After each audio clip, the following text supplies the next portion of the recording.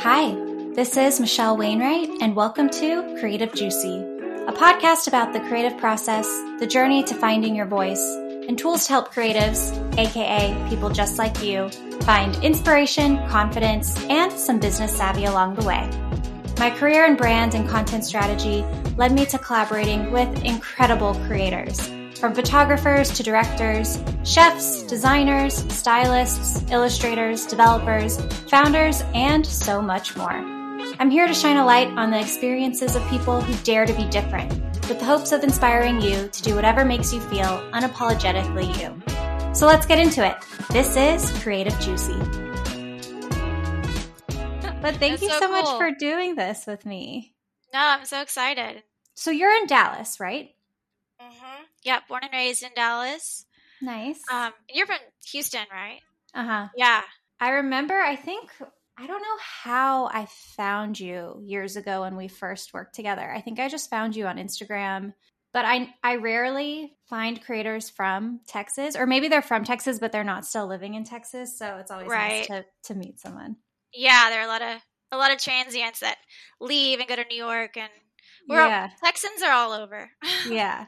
What is the creative community like in Dallas? It's interesting. Dallas is a pretty decent hub for commercial and advertising photography. And Austin also is. It's interesting because Austin is. It's a totally different group, and I think a lot of location stuff. So it's like I don't really know what goes on in Austin, but I know that's also like the other area in Texas that works all the time.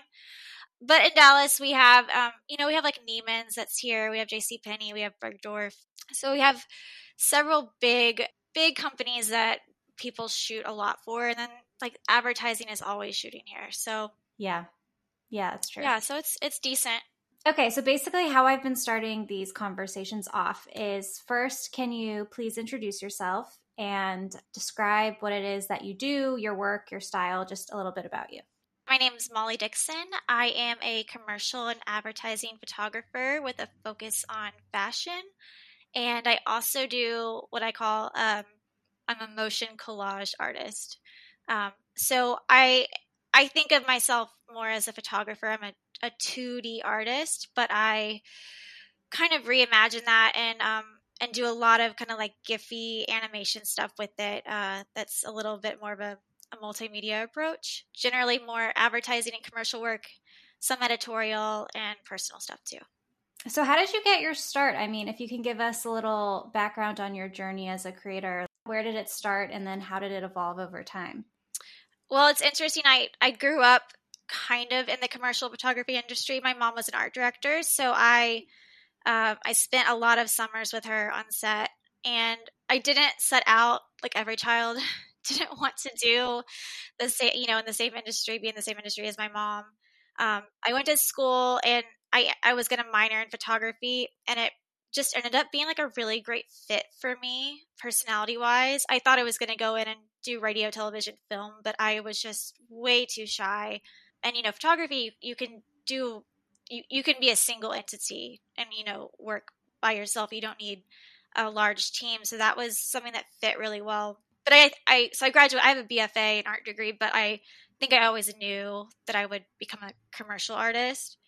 So I at least like understood the industry that I was going into. I think a lot of people think it's more glamorous than it is, and it's definitely not, but it's fun and it's rewarding. I feel like that's the norm across everything. Like with my past champagne clients, everyone would be like, "Ooh, so do you have just like champagne all the time?" It's like, yeah, no. Exactly. I mean, so I at least wasn't like ever slapped in the face with that realization. I think I had pretty like realistic expectations of what I was getting into. Yeah. Okay, so your mom was an art director. That's awesome. Mm-hmm. So did you grow up going on set with her, or? Yeah, I did. It was always way more fun. My dad was an architect, and going on set was always so much more fun than obviously going to my dad's office. So every bring your daughter to work day, I'd be raising hell at a photo set somewhere. What a cool just parents as creatives, because I mean architecture, it's of course design, but it's also math and physics. Yeah, I think I'm very lucky that my parents were obviously supportive of me having a going to get an art degree, which, I mean, I know a lot of artists don't come from a background that understands that can be a job too. Mm-hmm. Okay, so you describe yourself as a collage motion artist, Mm-hmm. and you're an artist who has a very signature style. Like, I feel like I could pick out a Molly Dickson piece from a lineup. How did that style come about for you? Well, thank you. That's like the biggest compliment, I think, is when people can ID your work. And it's interesting. I feel like I have two styles in a way. I have a style that's really like intimate and simplistic. I love to shoot just one-on-one with models. And then I have like, maybe it's just sides of myself. I have a side that's just like over the top and like more is more. So Mm. I think there's like kind of a divide, and in a way I think they're both identifiable, but I people definitely like the more is more. The animation stuff gets a lot of attention, and I don't really know how it evolved. I always kind of liked playing with it, and I think I'm just really excited by that medium and like the lo-fi-ness of it, and like just experimenting, exploring, and like finding new ways to work with really basic technology. I get really excited by it. So maybe that's like part of the style, and then I think I also like want to like kind of one up myself, so it's like grown in its complexity over time. But yeah, it's fun and challenging, and it's always fun to try to like rework and do something new that you haven't done with the motion that way.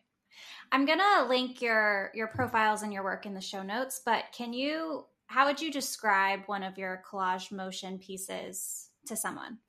Well, they're all, it's stop motion. That's like the basic technology behind it. But I stop motion usually is there aren't as many like layers and different things happening. Usually it's kind of like more of a single set situation. So I work different ways. My preferred way to work is to shoot my own original content and like cut it up, take different bits and Mm-hmm. parts, and then kind of reanimate that all in different layers. And I I really prefer doing really short pieces. So they're complex, but they're short. But it still takes me a long time to do. They're like I'm sure. they're very labor intensive. Maybe that's why no one else is as dumb as me to like try to do this full time. Um, yeah, it's a lot and it's fun, but definitely time consuming. Because they're so fast paced. Mm-hmm. You have on your website, I saw you have your work labeled as short and shorter. Yeah. Well, I mean, it's like, what is everyone's attention span these days? Like mine, I mean, the time it takes is one issue, right? But like, it's hard to watch something longer than a minute that's just eye candy a little bit. I mean, I think that's like a really good, if you have a long form, like a minute is all that you need. I really don't want anyone to get bored. I feel like the moment they're bored, you lose them. So I think the shorter, the better. Like keep it cute that way. So my short pieces are the minute long pieces, and those are the ones that are the fuller length. And then shorter are, of course, like your 5 second or less little animations. So it's kind of just a joke on what your attention span is. Yeah. I feel like I ask this on every podcast, but I really feel like it's influenced so many creators' work. But how has social media and just time lengths for different platforms influenced your work? Like, is that what brought about the much shorter clips? Or is it just completely separate and not related? I mean, I don't know if it's intentional. Obviously, those are parameters commercially that I have to work in because I do a lot of social media animations, or ads for people. So we're Mm-hmm. obviously stuck in certain parameters, and then I know they have, agencies have good case studies on like what's a good length. So that also kind of drives. So I know that from their end. Mm-hmm. I think it's my own attention span, and it's hard to differentiate how much of that is like inherently me versus like what social media is doing to all of us. It's probably like a perfect combination, but yeah, I think I'm okay with with 5 seconds. Like, Yeah. I think that's fine. So were you big into collaging and scrapbooking as a kid? No, not at all. It's really something that I started doing, I want to say like 6 years ago. And I'm pretty aware of my weaknesses, like what I don't like to be in charge of or doing.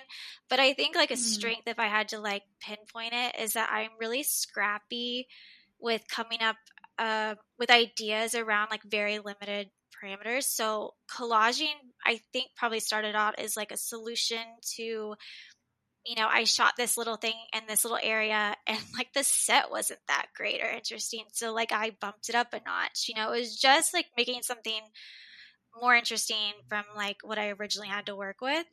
And then I think once I started there, it just kind of grew. I mean, the fun thing about it is like my favorite things are almost, there's like an accidental element where I'll play like trial and error, and then when something happens that I didn't really expect, or like like somehow these little things happen that I didn't plan along the way, and those are the best. So I think just like once I had the first spark of seeing that, then I kind of was like, well, let's just like experiment, and I just kind of went all in. I used to always, growing up, would love cutting things out of magazines and collaging. And I think that's something was one of the reasons why I liked your work so much when I first saw it, was that something about it felt nostalgic just from it being collage-esque media, but it felt completely fresh and new and like a completely different take on it, like something I hadn't seen before. So it's funny to know that you didn't even do that growing up and then just started exploring it digitally. I love collage art. Like I gravitate towards artists that do it, even though it's not like the style I do. I'm excited by it. But yeah, no, I didn't do all of that growing up or in college or anything. So just over time. Okay, so then you got your BFA. How did you start getting client work? So after I graduated, I assisted for 6 years, I think, under other photographers. And that's something that I don't necessarily think that um, young photographers do as much now. So I did that and I learned a lot. And I think that really helped me grow just as a person and like seeing how everything worked. And then slowly I just started, I just like reached out to random publications, like local ones, and just said, like, what can I shoot for you? Like, tried, and I just said yes to everything. So I just did all kinds of things. I was shooting food, I was shooting like interiors, whatever came from these like little local publications I would take. And little by little, I would like I shot for one company and then they became a client, and that kind of like allowed me more time to then grow my portfolio. And it kind of just evolved. It's always a really hard transition, is to like set up shop as a photographer and be like a working photographer. So I think everybody has a little bit of a different journey they'll tell, but for me, that's what it was. I just said yes to everything until I could start saying no and like focusing more on what I wanted to do specifically. Do you have any advice for anyone in that outreach email to said publication or potential client? Like, are there any key things you think should be communicated in that initial outreach? No, I don't know if I have an exact idea. But I do know that a lot of I a lot of young photographers devalue themselves when they absolutely shouldn't. Like I had a young assistant who's really great, but she was kind of doing that. She was reaching out to people, seeing like, like, hey, I'm a young photographer.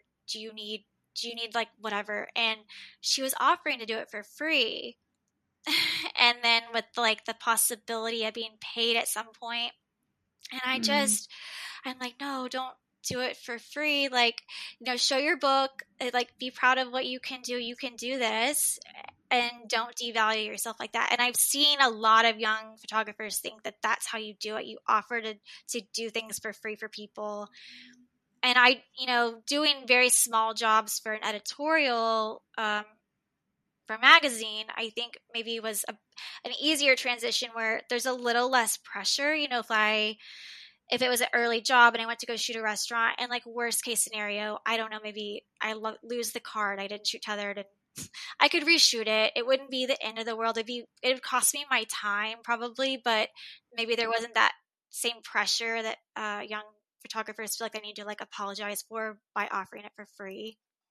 Yeah, I think that would be like the biggest thing that I feel like I'm telling people. I was speaking about that with my first guest on the show, Aaron. He's also a photographer.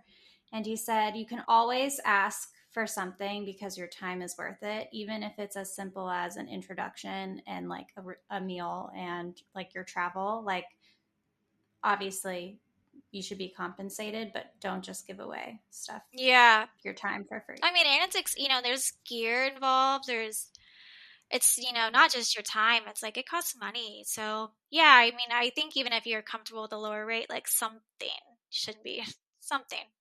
I guess you always worked in this industry. You never, like, it wasn't a transition from something else. It was from school and then working under another photographer and then transitioning into your own work. Yeah. I mean, it's funny. It's like I immediately think of like your collage style work, but I'd love to dig into your more just like shooting models and photography work as well.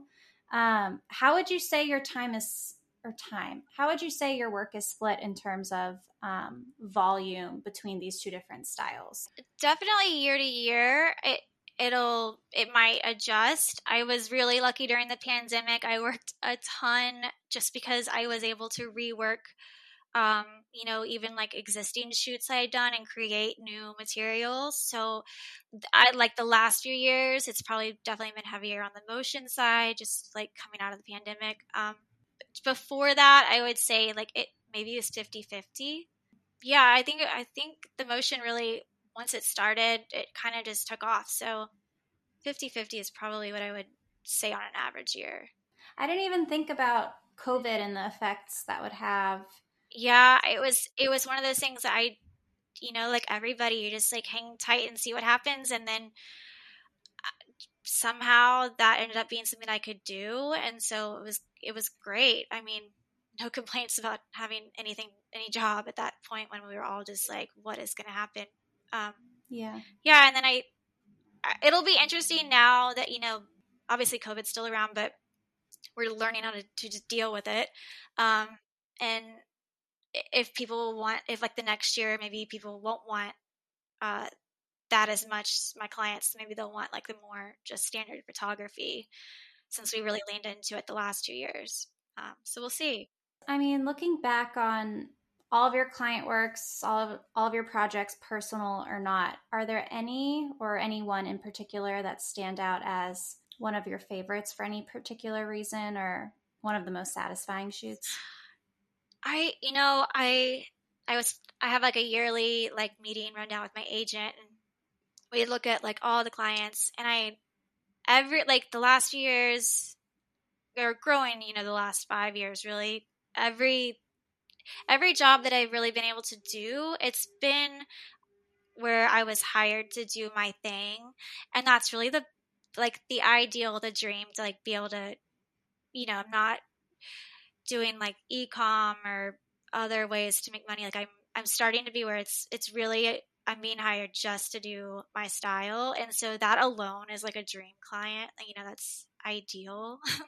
So, I mean, I'm so happy with that arrangement really to have, and I love having like a range of clients. I mean, last year I shot for, everyone from like Bergdorf Goodman, to Benefit Cosmetics, to the Yes, which is like a startup fashion app, personal work. Like there's a range, and I like the range. Maybe it's just my ADD-ness. I like kind of like jumping from project to project a little bit, but yeah.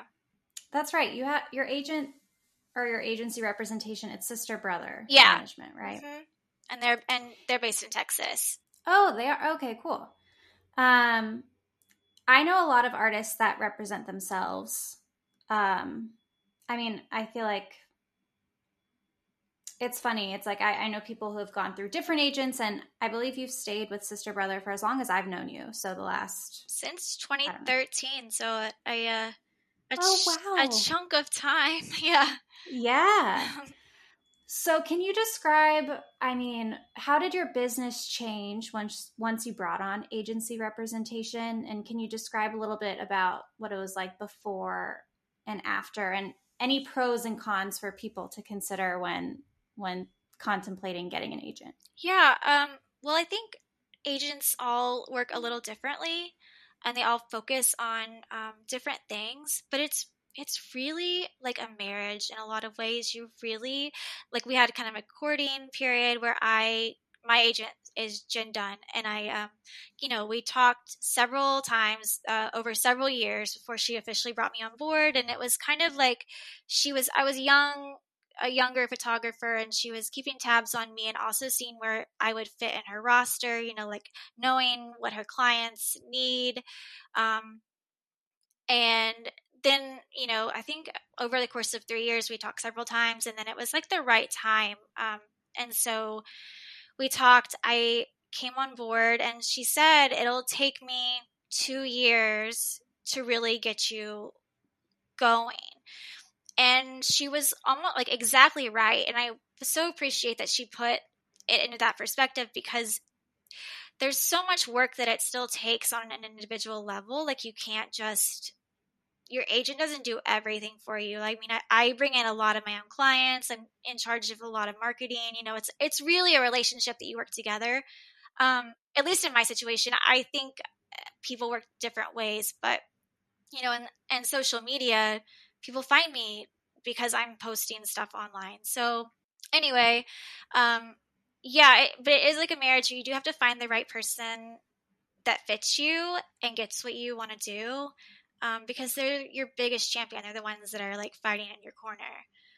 And you want that to be a good relationship. So obviously mine is, because we've lasted a long time together.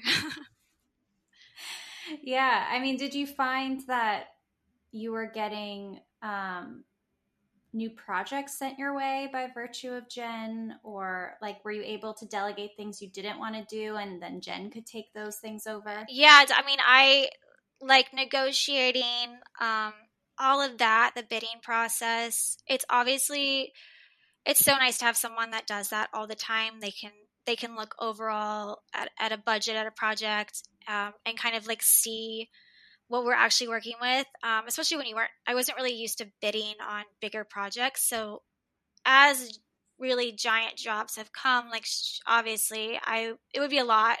And my personality, I just don't want to deal with all of that. Like, I'm very organized, and I've got like, an idea around production, and I'm organized creatively, but it's so nice to have someone on the business side of it to be kind of your business partner that way. And as far as bringing in work, like I said a little bit, like I think in probably 20 years ago it was different, but I think right now you're both in charge of bringing in work. Like I couldn't just like hang my hat up and like wait for Jen to do all of it. She also represents other artists besides me. But like, say I bring in a client because they found me online, which is how so many people find me, then I have somebody that actually can help like negotiate and like look at the terms of that agreement and be my business partner when they come in, that does a much more efficient job than I would do, especially if I'm on set or whatever. She's able to get to that quicker than I would be able to. Have you ever done a shoot with your mom? No, and she had like a second career very late, like basically when I graduated high school. And so she never even worked in like the digital era. She was all film. So wow. I think things are so different now in a way from like how they were then. But no, I feel like that wouldn't work. I feel like we're both like the exact same person and we would argue, but yeah, no, she had retired, by the time I came in, and I focus on fashion, and she was a lot more involved with like interior and food and stuff. So we probably wouldn't have crossed paths, but a lot of people, especially starting out, they knew my mom, and so we don't have the same last name, but I would like it was nice to be a little bit separate from all of that to start off and assist people that didn't know my mom, that, Yeah, of course. Just so I wasn't constantly embarrassed by that. It's so funny when you're like, I don't know, your parents just embarrass you for forever, I guess. She's really cool though. She's cool. I'm sure. I mean, I was just curious when you mentioned that. if you guys had ever collaborated in No, that but way. my sister, she also started off as a stylist, so I guess there could have been like a very Oh, small possibility of us all working together, which would have yeah. been like it would have been like a nightmare a little bit, but also fun. Yeah. And your dad could maybe like build the set. I don't know. Maybe not. A family affair. Yeah. Speaking of how things have changed lately, I would love to talk about your recent NFT work. I know you launched Computer Cowgirls, I believe, this month. Can you describe to those listening what it is and also just your process in getting it live? Yeah. I NFTs are such a hard thing to dive into in a way, like people's eyes glaze over, and it's just a lot. Like I tell everybody the biggest hurdle is just that initial understanding of like the what and the why. Um, and once you get past that, it's pretty exciting, and like I'm actually really excited about all things Web3. And even though we're here for like the super early days, it's funny. It feels like nostalgic in a way for like early AOL because it's so like ugly in a way. Like like it just has this really like retro feel, but also futuristic. So anyway, I launched it's a really small collection. It's only 201. And a lot of these collections are closer to 10,000. That's pretty standard. So a very small collection of animated cowgirls. Um, and I did it to raise it like 100% of proceeds are going to fund abortion access in Texas. So I mean, just politically, everything that's going on, I decided to do this like just to fight the restrictive abortion ban. And so I worked, December is like a slower month commercially. It's like people are kind of already spent all their budgets. Like you kind of, there can be some surprises, but it's like kind of a holiday month for a lot of photographers. So I started working on these cowgirls, and then was ready to launch early February. They sold out. I mean, it was a really small collection, but they sold out like in minutes. And we raised yesterday. I made the donation from the initial sales, which was with all fees gone. It was like 27,000. So I mean, that's way more money than I could have raised just like selling prints or whatever. But the cool thing is like with NFTs, and I think this is where it works really well for artists, is that um, you can work it into your smart contract that you get royalties. So when those cowgirls, which I sold for, they were like $200 US equivalent of US 200 USD. When they go out and grow in value and people resell them, the project always takes 10% of that sale. So long term, um, they'll be funding the project, which will always go towards abortion access. So it's an interesting thing for artists because you don't have to keep up with it. The contract's written, it's there, it goes out. Um, and then I think there's some other really interesting things you can do with it technology wise. I mean, I think for a fundraiser, a long term fundraiser, it works obviously really well. But just blockchain technology in general, there's um, we don't really know. We can't even imagine all the things we're going to do with it. It's like, in the beginning, when like everyone's like, why does early web days? Everyone's like, why does Target need a website? We just go to Target. Like you don't, Yeah. or they had a website that just was like Target with your address and you couldn't do anything on it. So it's like we have this technology and we can do so many things with that we're still figuring out. Um, but yeah, I'm super interested in AR and I got like a bunch of different things that I think my work will transition into probably pretty quickly. I think it's so here really faster than we realize. So yeah, the NFT thing was like a good kind of like crash course, and of course I thought it would be a lot easier than it was. I learned so much. I'm glad that I didn't launch like a 10,000 generative project, but right away because I would have not known what I was getting into. But it's been really cool, and it's like the Wild West in interesting. Every day I learn so much, and it's just totally different. Yeah. It must feel like a breath of fresh air. Yeah, it is. It's exciting. It's chaotic, but it's really exciting.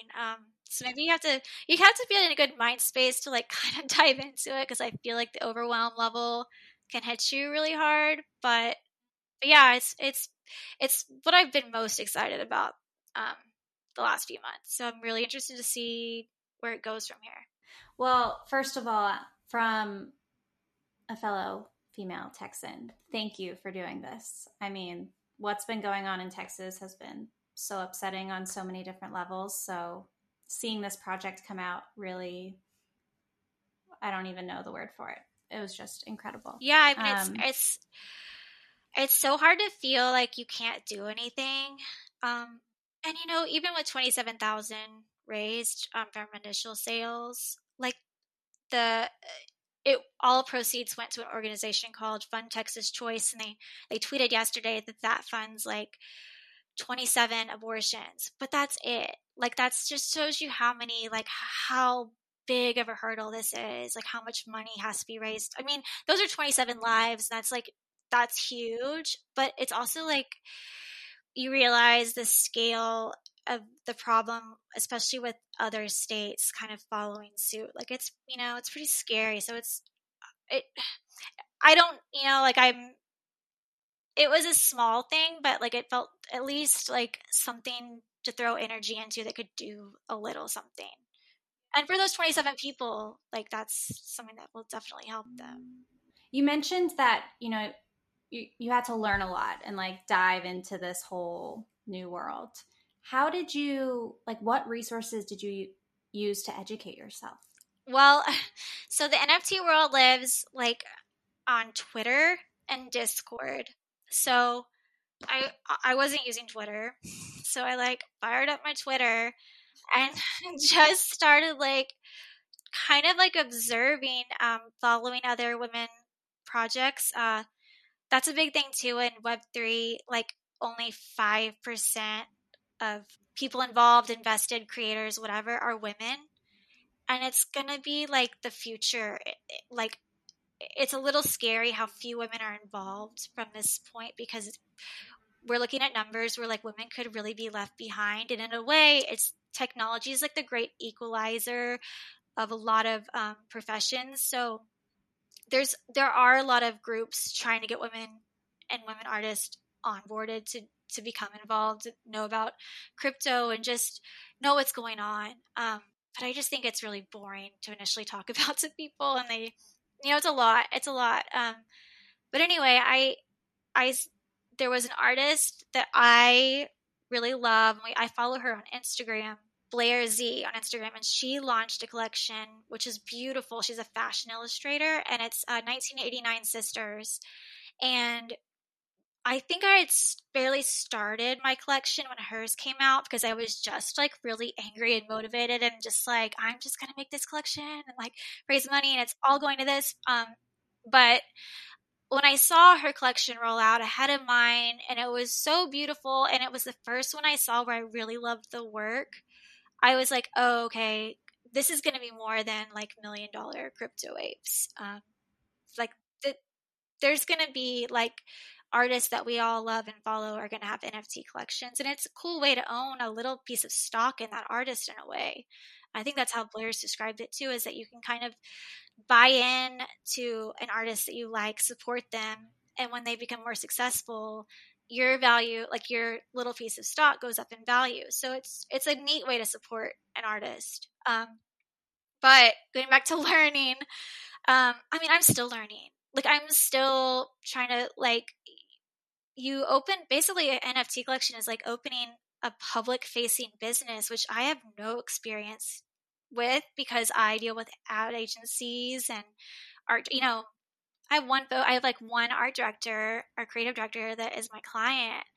Um, and that seems really easy compared to like my little collection has like 100 collectors. And, you know, that is a lot more, public facing than I'm used to. So I'm constantly learning. And just kind of seeing how the bigger projects, how they operate, but community is like a huge thing, and people want to feel like they're in a little bit of a club. So you have to kind of cultivate a community and something that like people can be really proud to be a part of. So even though my collection is sold out, I'm still going to be promoting, like, you know, and also seeing where computer cowgirls can grow from here. Like maybe we're gonna like have a collection that targets Ron DeSantis next. Like they'll be like anonymous but NFT cowgirls. I don't know. Yeah, but it's a journey and it's a ride I'm on, and I I don't know where it's going always. Well, that's some of the beauty in it. You mentioned that the norm is kind of 10,000. Yeah, it seems to be. Yeah, there are a lot of collections that big. So how is that art generated? Is it like an algorithm that like tweaks little things in each piece, or is it really dependent on the project at hand? I mean, picturing someone creating 10,000 pieces of work sounds impossible. No, it's super interesting actually. And I'm not the expert on the nitty gritty of how it works. Like I know like Chromie Squiggles, I think is art generated completely from code, and that's a fascinating like heady project in that it's very simple, but it's going to be in the history books because it's the first time like a computer has made art for people. But going to like a generative collection like Blair's project, and she works in an interesting way. But usually what happens is the artists make, say it's a collection that's going to be figurative, so it's, you know, a woman or whatever. They'll make like all of the layers. You'll have like, you know, several different basic bodies. You'll have 20 eyes, 20 lips, 20 shirts, 20 hats, whatever. You make all these individual layers, and then the computer algorithm creates all the unique combinations for you. And you know, mine were already made, but a lot of these, like when you go and you mint them, which is the process of where the art moves onto the blockchain, you're actually like, simplistically, you're pressing a button and it happens live. The computer like makes your piece live, and so you kind of like blind buy from the artist, and you get like a unique combination that you hadn't seen before. So I think that's kind of interesting in a way that like as an artist, like you create the bones of a project, and then the output, there are combinations that you wouldn't have thought of, and they are by you, but also there's a randomness to it that like you didn't intend. And maybe I like that because I like when accidental things happen in my own work that I didn't intend. I'm sure for some artists, they're like, this is a nightmare. And like, this doesn't sound great at all. I think it probably is a little divisive that way, but I'm actually pretty interested in it. And I know Blair, she did a unique combo because she's an illustrator, and she's not a digital illustrator, like she hand draws. So she scanned in all her pieces, and so they're all hand done, but then generated and randomized into these like algorithm made ladies, and they're so beautiful. They're just really stunning. So how cool is that? Yeah, it is really cool. It's super cool to see what people do with it. Yeah. Sorry, I'm asking you so many questions, but this is just I love my boyfriend's so tired of me talking about it, so I'm happy to talk about it to anybody. I should introduce you to my boyfriend because that is all he talks about. Oh yeah, so then you know how it feels to be my boyfriend. He's like, shut up. Yeah. No, but I am interested. You also made a comment about how after fees, the profit is XYZ. What kind of fees are associated with this, just baseline industry wide? And then I guess, you said you wrote your own contract, so smart contract or something like that. How does that work? Well, that's like part of, I don't want to get like too boring with it. But basically about a week before I launched, like my learning curve was just like straight up, and everything that I thought like, oh, won't be a big deal for this collection, I'll worry about it next collection. I quickly realized, like, with an NFT project, these things live on the blockchain for forever. So you have to think both like short term and long term, like what's good short term and long term for the project. And so I quickly realized I needed my own smart contract. So I'm not a developer, but I did find like a third party way to do my own. And it's pretty basic, but at least it's independent from like a big marketplace like OpenSea, which a lot of new creators use and use their smart contract. But you gave yourself more freedom and more freedom. And actually it means it's like actually decentralized, which is like the whole point, right? Like, using OpenSeas. I'm not exactly sure what that would mean long term, but it's like if OpenSea goes down, is your NFT gone with it? Like there were just a lot of things I was like, this is probably best if I can figure out a way to make my own smart contract happen. So anyway, I did, and was able to do that. But going back to the fees, so the cost of putting an NFT onto the blockchain can be a very expensive process, and it's called a gas fee. It depends a little bit on what blockchain you're talking about, but Computer Cowgirls lives on Ethereum. And so that gas fee can be super expensive. So I actually minted mine, and I minted them at like 1 a.m. because it was like, that's when it's much cheaper, much, much, much cheaper to do it. So it probably cost over 201 Cowgirls, like 7,000 and just fees. So like there was a chunk of that had to be obviously taken into like what it cost to put the Cowgirls out, and then the profits were 27,000. Is there a reason you chose 201? No. I mean, no, I don't. Was there a reason? No, there's no major significance. I just because it's not a project that's created by algorithm. I was hand making each Cowgirl. Like 201 seemed like a number that was the biggest number I could come up with, that was also doable, probably. So you didn't use an algorithm? Yeah. Wow. Yeah. How long do you think that took you? Working pretty solidly. It took about a month and a half on it. Okay. Yeah, I mean, I was also doing some other projects and stuff, but not too. I mean, I think that's like not as long as people probably would think it would take. Yeah, I mean, I'm pretty fast in a lot of ways, but yeah, I mean, I've gotten faster, but yeah, I think a month and a half of just build. Do you see other NFT projects with profits going to a certain cause? Like going back to how few women artists are currently involved.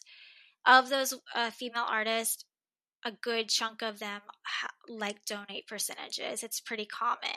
I don't necessarily know if that happens in other NFT communities, but it's a common thread in women-led NFT projects. So, I mean, definitely it's not 100%, which is not really like sustainable long term to just pump out like projects that 100% just because the time involved is it's also long term time. Like I'm long term committed to the project. But my project was like a vengeful project, so I was like, it's a little different. Like I was super motivated and angry. But I think it's anywhere from like 10 maybe as high as 20% of some of these projects. I think if it's under 10, it's not worth mentioning, but definitely a good chunk. And, even though that number percentage is lower, I'm sure it's generating more money than like my project did just because the amount of inventory they have to sell. It's interesting to think about nonprofits in this whole Web3 world. Like the amount of time you spent like observing the communities, learning about this world, then actually making the art, uploading it, like managing the whole project. Oh yeah, the creation part is the smallest part. Like it really, that was something I was surprised by. But I mean, there's just so much to running, like basically a little business, a little community. It's like a long-term thing. So really like the creation is just like the tip of the iceberg. Well, I'm excited to see what happens with all these Cowgirls. Yeah, we'll see. I am too. I mean, they just like left, and we'll see what happens from here. Did this little taste of NFT-ness, like, do you want to do more, or after that are you kind of like, okay, I need a break, let me get back to other things? The response has been, I mean, I have more people that want them than I have cowgirls. Like, the response has been really overwhelming, and how people just really gravitated to this project, like Texans and non-Texans alike. And I also feel like I was really uncertain, um, just with my style, like how if there were collectors that were ready to want to collect that style, because I don't know anyone really personally that's um, collecting NFTs. Like, it was hard to put my finger on like who those people would be and if they would really like the work. And it's interesting because I would think half my collectors are men. Like, it's not all women. Um, but there's been such support that, yeah, I'm definitely thinking long term, and also like how to grow Computer Cowgirls specifically as a bigger idea that would benefit this like OG really super special collection, but reach more people. Yeah. Do you have any advice for people who, let's say young artists who are in search of their own signature style? Are there any tips for someone who's trying to figure that out? I've never been someone that's like tried to guess what people want or make something that was like really commercially wanted or needed. So I just have kind of always done my own thing, and I think that's worked out well for me. And I would love if that advice would be true for everybody. It's like really idealistic, I think, but I do think there's something to that, because it takes just a lot of like stamina, to create work, to stay in the industry, that I think you have to be excited by it. And I think that's kind of how you know you're on the right track. If you have like endless energy, you feel excited by something, like that's the direction you probably should be gravitating towards. Even if that's like, if you see stuff, moving a different direction that does really well, like it's probably even a better reason to go the other way and, stick with what excites you, because you just have to be a unique voice in this industry. It's really hard to compete directly with someone that has a super similar aesthetic style. Like, there are so many more photographers now than there have ever been. And I think you just really have to find like your voice and vision. And that's, people are going to come, I think, and find people that are more artists this day and age than like technicians. And I think that's great. But I think it also means like you've just got to kind of stick with what you're excited with and what you're inspired to create from. Yeah, that's really good advice. I was speaking on another episode with Brent Freeney, who is he owns a design firm but focuses on web development and digital experiences. And he was saying, do the work you want to do, because then you'll get more clients for that work. Yeah. He was like, it's a dangerous path to start doing things that you're not excited by, because the more of that work you do, the more similar work it'll attract. Oh, yeah, that's great advice. Like, promote the stuff you want to do more of. Yeah, for sure. I think that's like a really good point as far as like what you put out there. Were you super precious when you started like putting out your own work, or was it more just like, let me just put it up, and it was less pressure because... Well, when Instagram started, it like, I miss those days when there was no pressure, because it's like you were happy if you got 11 likes and you were like, yes, yeah. I made it. So I just put everything up. That's a little bit what I'm excited about new spaces for, because I miss how like we weren't self-conscious back then about anything we put out on social media, like for better or for worse. But it was just as an artist putting stuff on my Instagram, it was like freeing. Like I didn't have any expectations from that. That was like a little outlet that, in that point of my life was just really easy to publish on.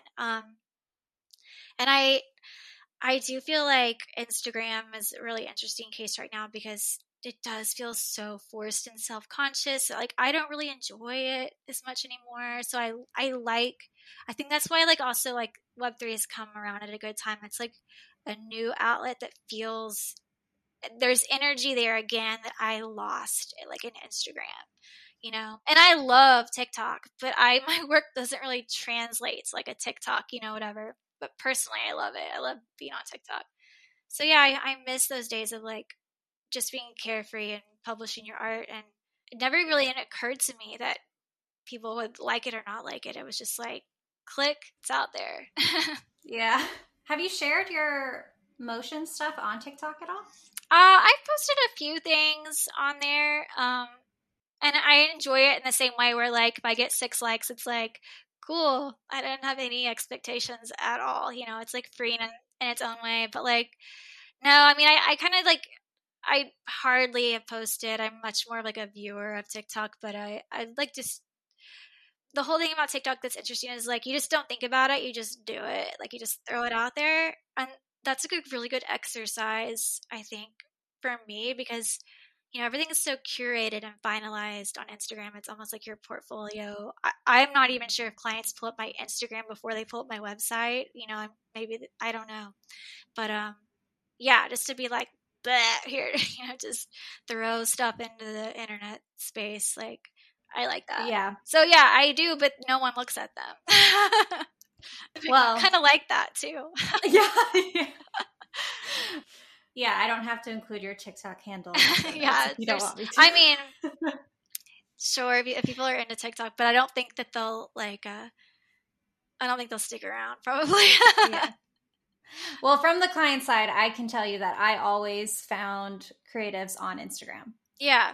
That's just where I went. And then if they had their portfolio in their bio, great. I would click that too. But I really was looking at how their work could be translated digitally on social media platforms. Oh, I remember how I found you now. What was that really artistic department store based out of Dallas? Oh, 4510. Yes. And I saw the work you did for them. Oh, cool. And I believe that's when 4510 had just opened. I think there's one in Hudson Yards in New York. And I think that is how I figured out. Oh, cool. No, that's neat. It's neat to put it together because, like, I honestly just don't know how people find me. It's just, you know, random luck, chance.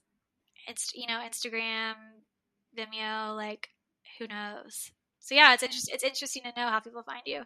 Okay, so Molly, I have been ending every episode with asking 5 final questions. We may have touched on some of the topics, but I will ask you nonetheless. Okay. But question number 1 is what drives you to create and why do you do what you do?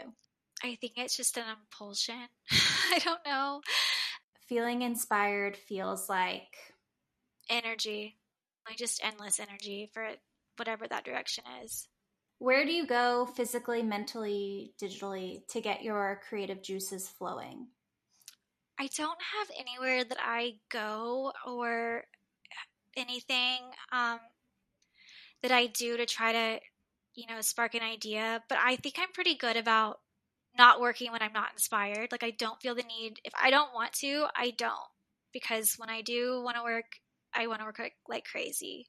So I think it's like letting yourself rest when you don't feel inspired. Like don't stress yourself out that you should be figuring it out. Like for your personal work, I think let yourself take a beat and just wait till you are inspired. If you could tell your younger self one thing or one piece of advice, what would you say?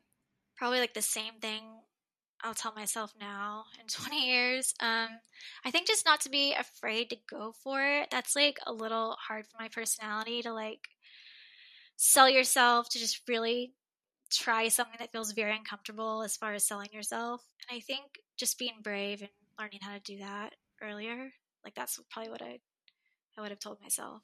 At least from what you shared today, you sounded pretty brave just emailing all these publications. That takes guts. Yeah. Final question. What are you looking forward to today? Anything coming up that's keeping you feeling motivated and inspired?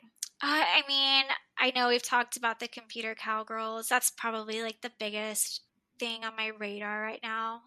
So I'll just kind of say like the future of that, seeing where that leads me. Cool.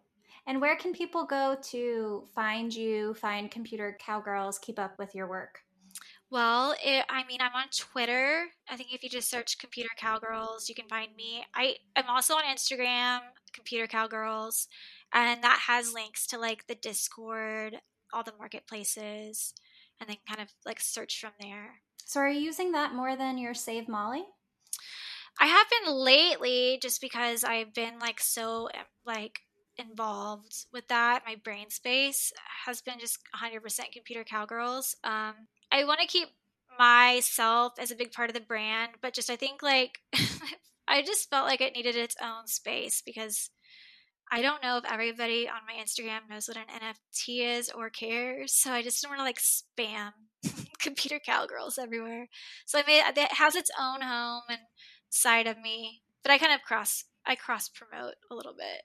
I'm sure a lot of your Save Molly followers would be interested.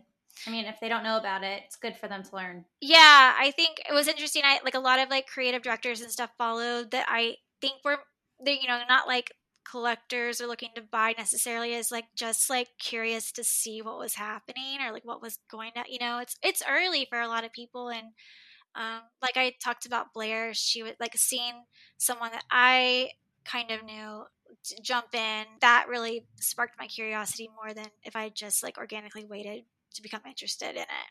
Well, Molly, thank you so much for joining me. Thank you. It was so fun. I know. It was so nice to see you. I know. On a video, even though anyone listening, there is no video recording of this anymore. Thanks for listening to this week's episode of Creative Juicy. If you like what you heard, it would mean so much if you can take a minute to rate and review the show. Be sure to hit subscribe to stay updated on new episodes, and follow me at Mish, MICH_Wainwright on Instagram for more podcast updates. You can also find show notes and a transcript for today's episode at creativejuicypodcast.com. Hope you have a good one. Bye.